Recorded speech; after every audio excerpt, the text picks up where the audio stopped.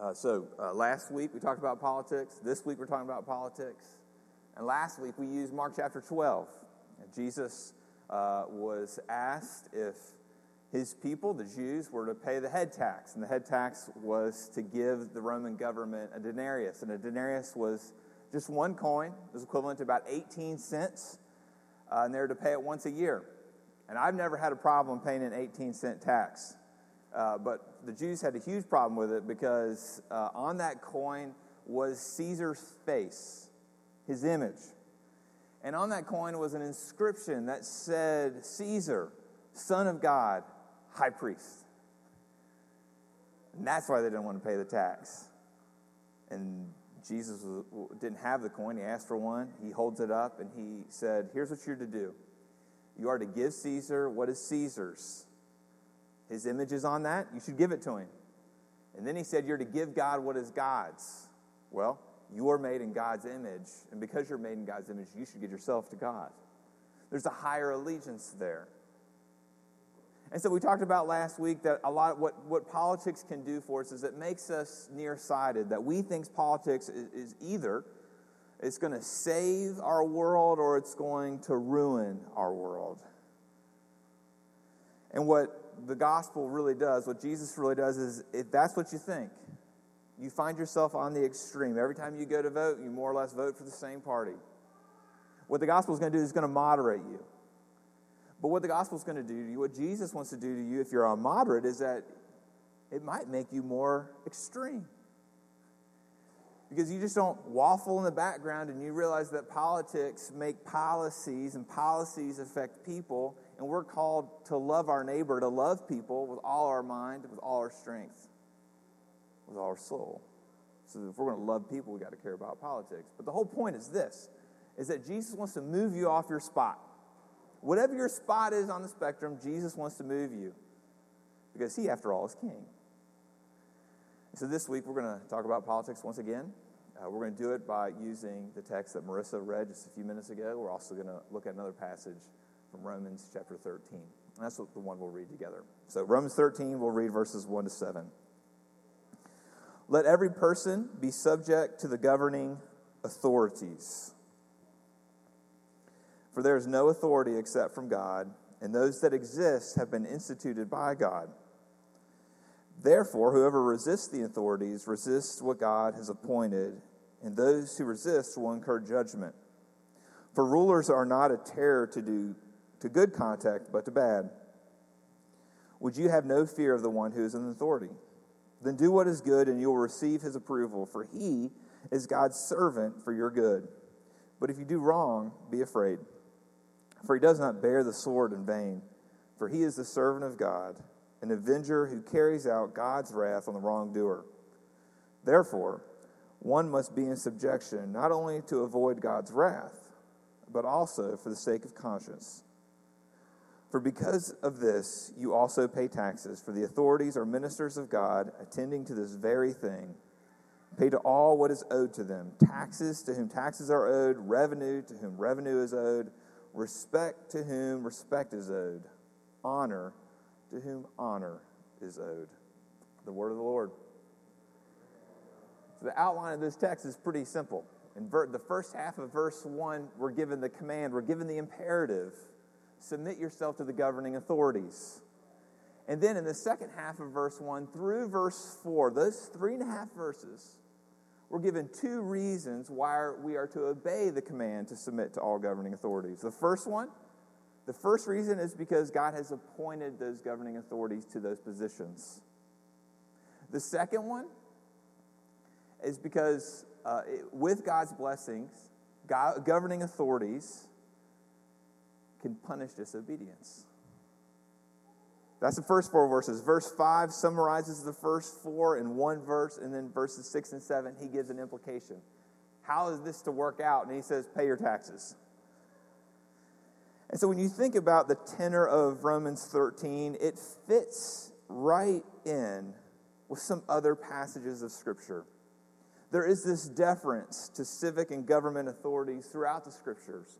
And the list I'm about ready to give, it's not exhaustive, but it's just a few, taken from various places within the canon. The first one, Genesis 37:3 through 50. You see Joseph, and Joseph is a Jew. Joseph is a Jew who ends up in jail, and he's promoted out of jail into the civic government. And when he's in the civic government, he rises all the way to the position pretty much of vice president. Not to the king of the Jews, but to the Egyptian Pharaoh, the king of Egypt. How does he get there? It's because he pretty much obeys Romans 13 to a T. Then you have Esther. Esther is also in the Old Testament. She's a Jew, and she so pleased the king of Babylon that she becomes the queen. And she uses her position, of course, to save her people, if you know the story. But how did Esther become queen? How did a Jew become a queen in a Babylonian country? It's because she obeyed Romans 13 to a T. Then, Jeremiah 25, Jeremiah 27, God calls evil King Nebuchadnezzar of Babylon. You know what God calls King Nebuchadnezzar? My servant. Then you get Jesus. And Jesus, of course, sought to extend his rule and reign not just among his fellow Jews, but also among the Romans. There was a centurion, a Roman soldier who had a servant that he desperately wanted healed, and Jesus was glad to heal the centurion's servant. Then you've got Jesus. He's on trial before Pilate, and he recognizes Pilate's God-given political authority when he says this in John 19:11. He says, "You would have no authority over me at all unless it had been given you from above."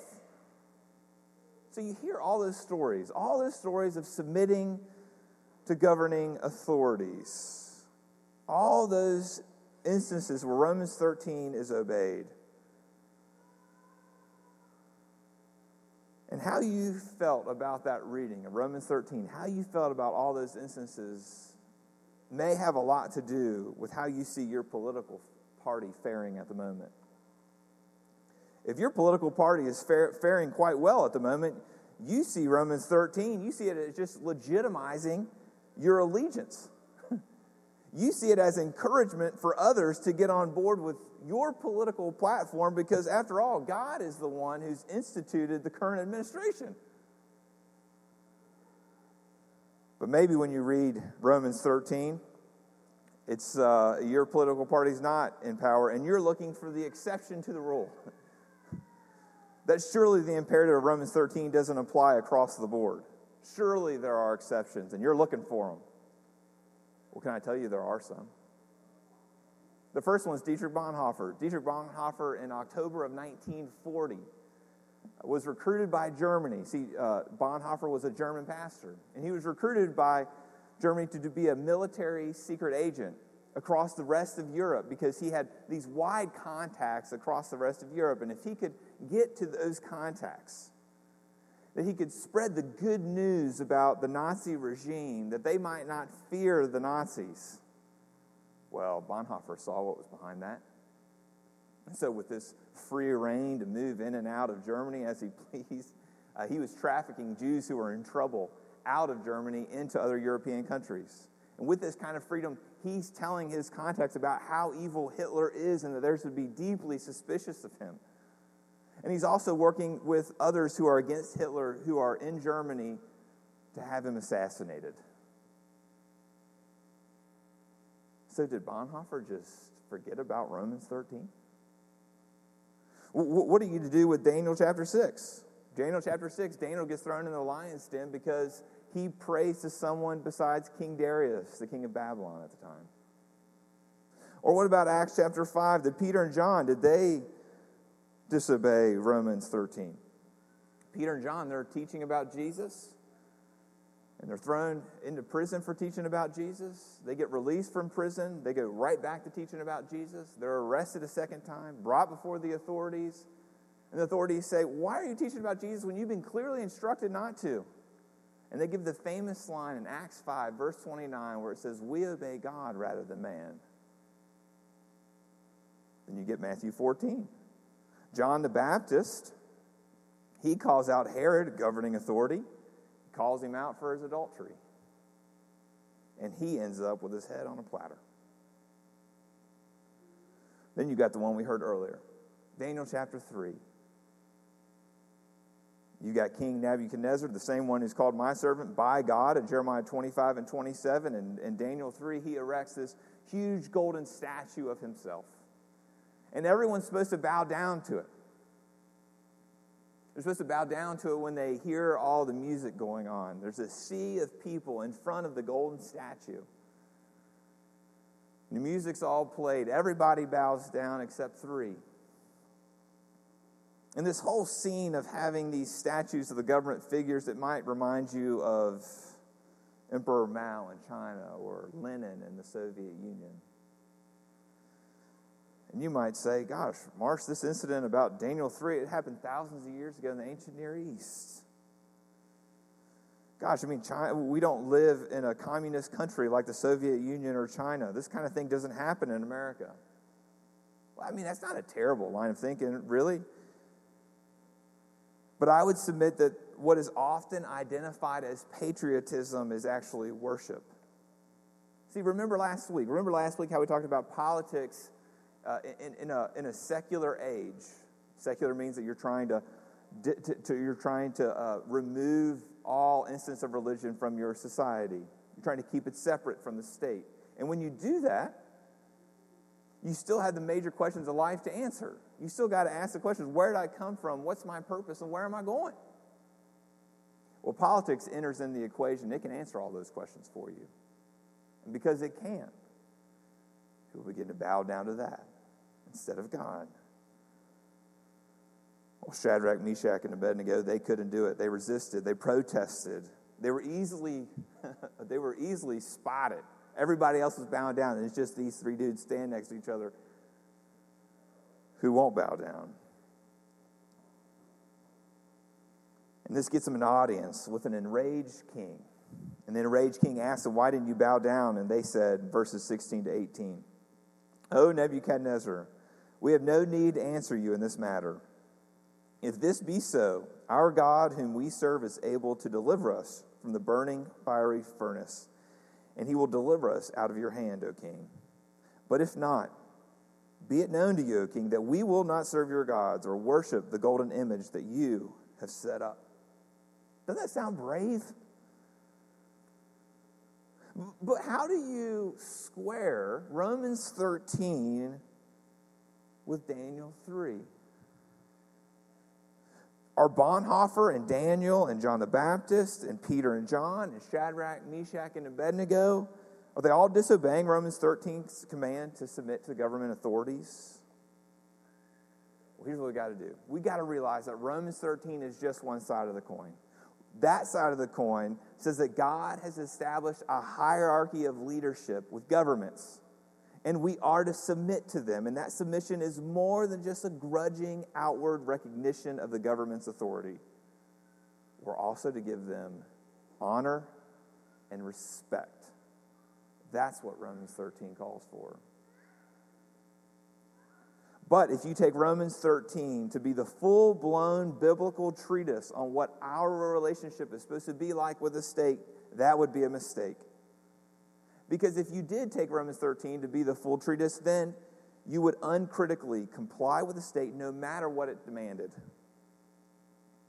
And so there are times when we cannot obey our governing authorities, that we've got to take up the posture of resistance and protest, just like the ones that we've seen in these passages. So here's the question for me and for you tonight. How do you know which posture to take? How do you know whether you should take the one of respect and honor, it's called in Romans 13, or when you should take the one of protest and resistance, that's called in Daniel 3? Well, I think that your answer, it all comes down to you. It all comes down to which one is more costly for you. For instance, if you find it really easy to get on board with the new administration, if you have some blue hues about you, if you lean left, you might have to do the really hard work of disentangling your heart from the Democratic Party. See, for you, Romans 13 is good news. It's going to be really easy. But protesting is going to seem silly. But you need to understand that the left nor the right have the corner on the kingdom of God. Yes, you're right. We've got to submit. We've got to show honor. We've got to show respect. But we also have to be critical of our politics, lest we merge them with Jesus, and Jesus doesn't get the allegiance that he alone is due. Where it becomes costly is that when you go against your party's position on one point, you do risk. You risk rejection. You risk being misunderstood, all because you didn't swallow your party's policies whole. And it could leave you on the outside looking in.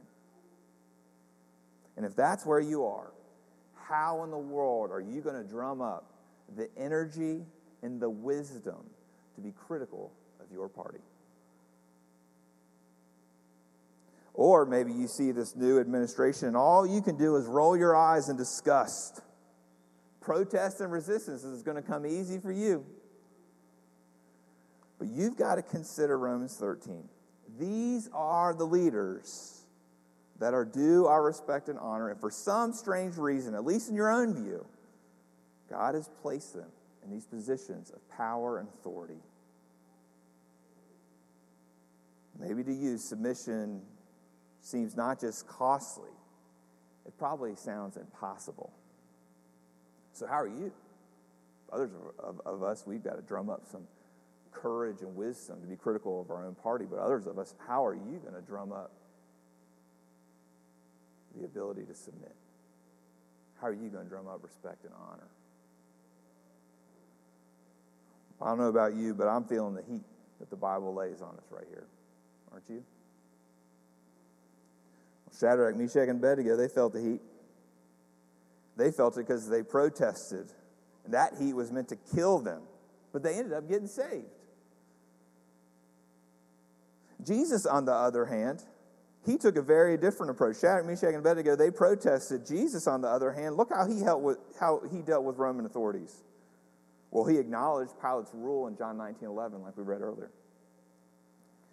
Jesus stood before the authorities in trial after trial, and he opened not his mouth. Jesus, after Peter protested and chopped the soldier's ear off, Jesus picked it up and put it back on. Jesus has said that he could have called down 10,000 angels to overthrow the governing authorities, but he didn't. And all because he didn't is the reason that he died. So how do you square those? Is the reason Jesus died because he wouldn't stand up and protest like Shadrach, Meshach, and Abednego? I'm afraid not.